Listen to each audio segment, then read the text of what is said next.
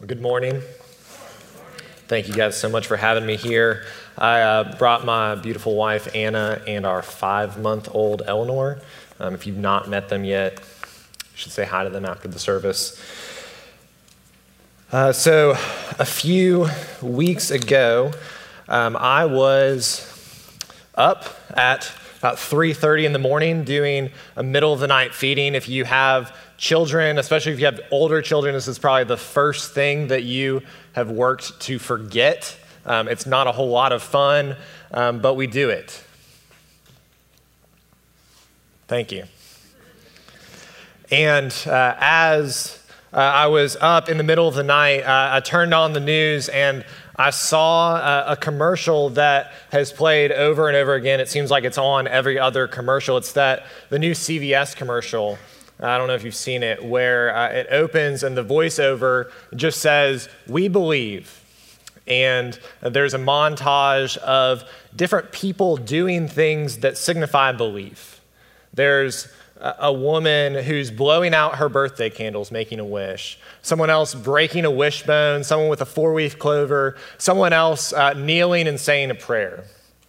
And when I saw this commercial, it made me wonder if we actually know the difference, practically speaking, in our lives, the difference between making a wish and blowing out our birthday candles and having faith in the Lord Jesus Christ. I mean, if someone actually pushed you on that, would you be able to explain functionally in your life what the difference really is? We don't live as though there's much difference between believing in Jesus and just making a wish, blowing out our birthday candles, or finding a 4-leaf clover.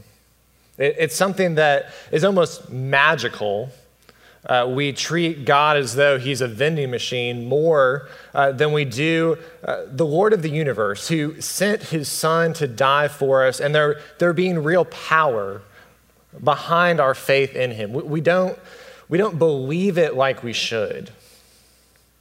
Romans 4 is all about how we receive Jesus and how that is different than anything else that we believe in our lives.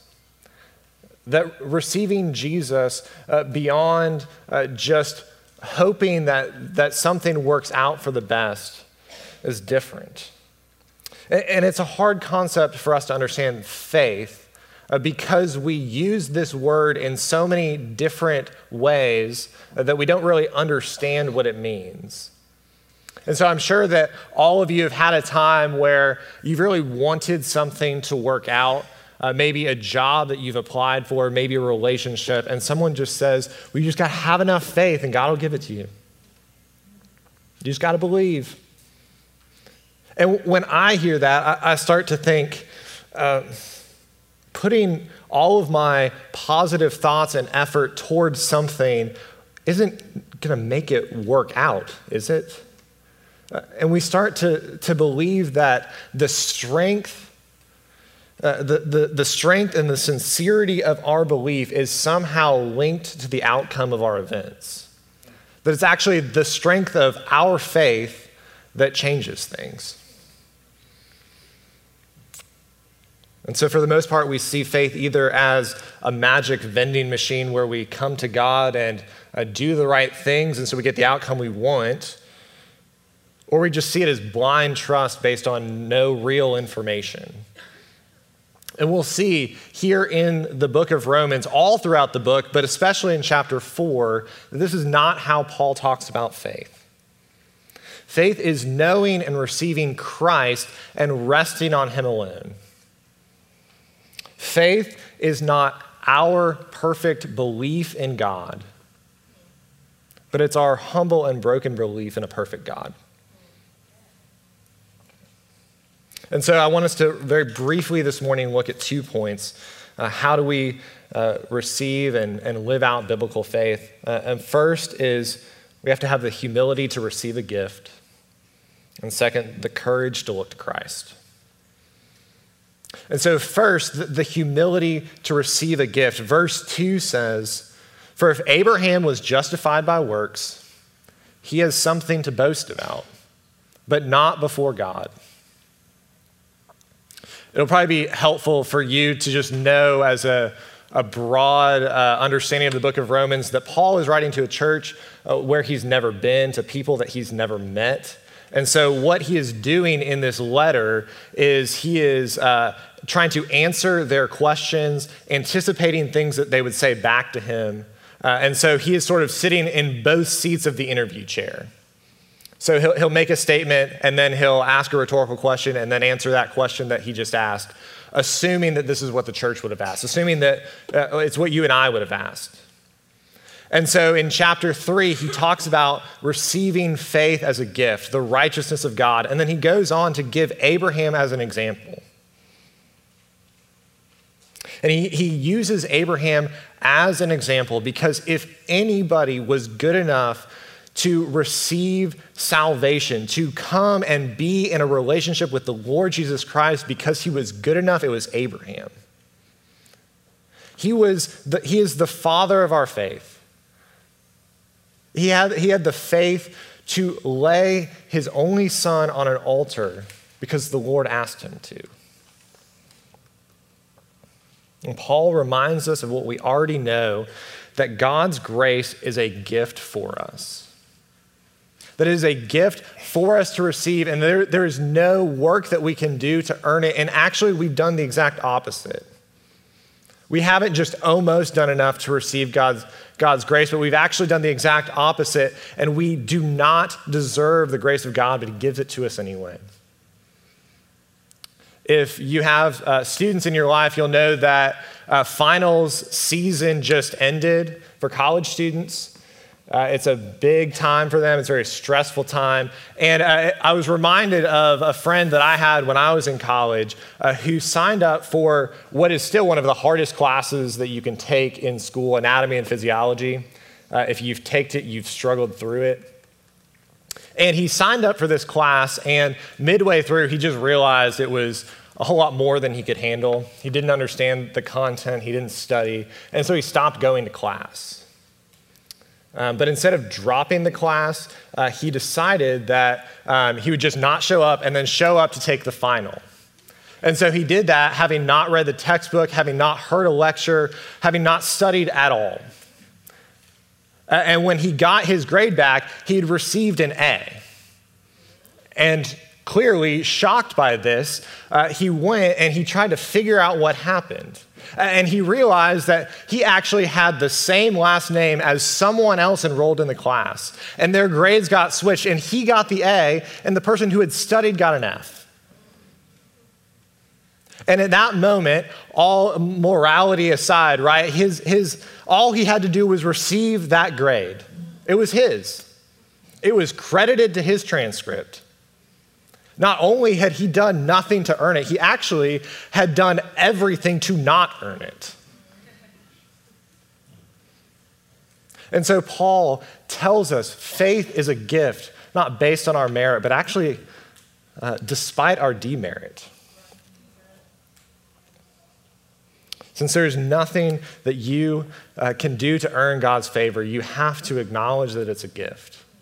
But maybe you're one of those people who still wants to protest. And I understand where you are, to say, listen, I'm not that bad. I've actually done some pretty good things. I give my money away. I volunteer my time. You know, the entire family was talking about my mother-in-law, and I didn't speak up. I didn't talk about her over the holidays. I'm pretty good. And Paul here answers that very objection and says, Abraham was pretty good too. And he needed salvation through God's grace. He needed that gift. And if he needs it, we need it too. And listen to what Paul says. He says, continuing from verse 2, that if Abraham was justified by works, he has something to boast about. And the scripture says, Abraham believed God, and it was counted to him as righteousness. He received the sign of circumcision as a seal, the righteousness that he had by faith while he was still uncircumcised. And there are a few practical applications to this. It means that if you are one who recognizes that you do good things, and I hope that you do, but your good works mean nothing compared to a God who is so great. That if you see yourself as one of the good people who needs to do everything right, you can actually rest. You can rest because you were not created to try to impress God.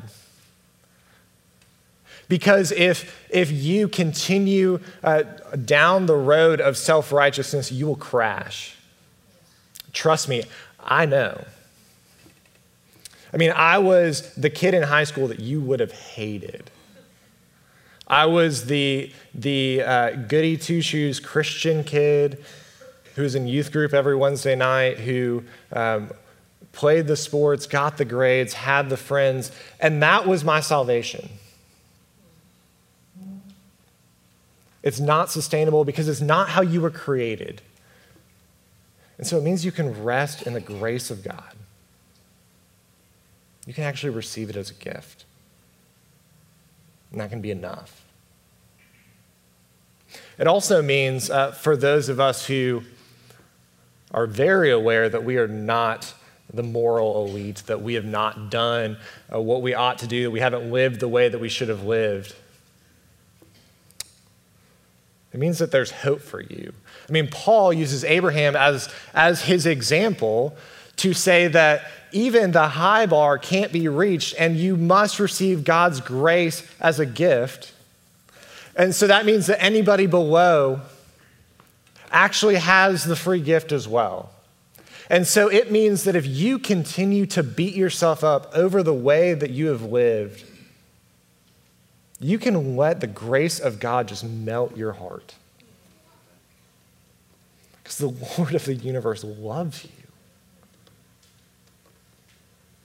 He knows you better than you know yourself, and he sent his son for you. It's a beautiful, beautiful thing. Just let it melt you. So we must humbly receive this gift, but we must also courageously look to Christ. Live by faith. So what does it mean to actually live by faith? To live out the faith of our fathers? Paul says, to the one who does not work but believes in him who justifies the ungodly, his faith is counted as righteousness. So what does this mean? Here are a few thoughts. First, living by faith and looking to Christ looks like giving up control. It means trusting in faith that every word that Jesus has said is true, especially when it doesn't seem like it's true. Especially in the times where life is out of control. It actually frees you to know that Jesus has given you the gift of faith and given you the gift to walk through every day in faith, to live understanding during the difficult times in your life that God loves you, and to look at your situation and to say, I don't know why this is happening, and I may never know why. But I know who is in control, and I trust him, and he is good. Living by faith, looking to Jesus in faith, means that we can give up control. And it means that we have the freedom to struggle for the rest of our lives to sincerely believe that that's true. This passage also shows us that looking to Christ does not mean living a faith without knowledge. That our faith is actually based on something concrete. That our faith is based on knowledge. For some reason, we seem to think that there is this separation, there's this dichotomy between information and faith, between fact and belief. That we can either have faith or knowledge, but we can't have both. But our faith is based on knowledge and trusting the Lord based on his revealed word. There are all kinds of examples that try to explain what it means to live based on faith and understanding who Jesus is. And one that has stuck with me is using the simple image of a chair, right? So I walked into worship this morning, I put my stuff down, and I saw the chair in the back of the room. I maybe looked at it for a little bit, and I sat on it. But it wasn't actually my strong belief in that chair and even my full understanding of how it was made that chair hold me. It held me because it was a strong chair. It held me because it was well made. And your faith in Jesus is much the same way. You may have weak faith. You may have strong faith, and I hope you do. But it's not ultimately your faith that gives you trust in the Lord Jesus Christ, but it is the strength of the object of your faith. Whatever it is that you're trusting in, the strength of the object is where all of the power lies. And so the more that we study God's word, the more that we spend time with him in prayer, the more that we are in community with each other and growing and understanding our faith, the stronger it will grow because we will understand the object of our faith all the more. We will understand who Jesus is and what he has done for us.